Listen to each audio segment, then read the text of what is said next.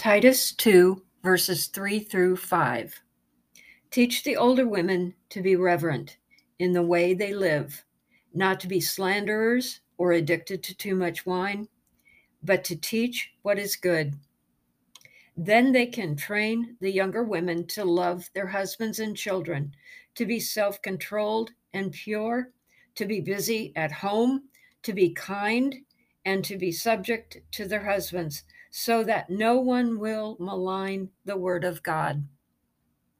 In this letter of Paul's, he was giving Titus instructions on the proper order and conduct of believers within the church. But these scriptures go way beyond the four walls of any church building. If you profess yourself a Christian, people are watching you, watching your every action and word, every offhand remark and callous action.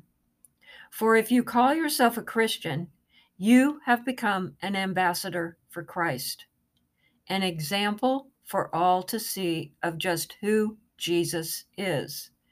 But when our conduct, character, and discretion is far from what God desires of us, we injure God's reputation, malign his name, but more importantly, drag the gospel through the mud.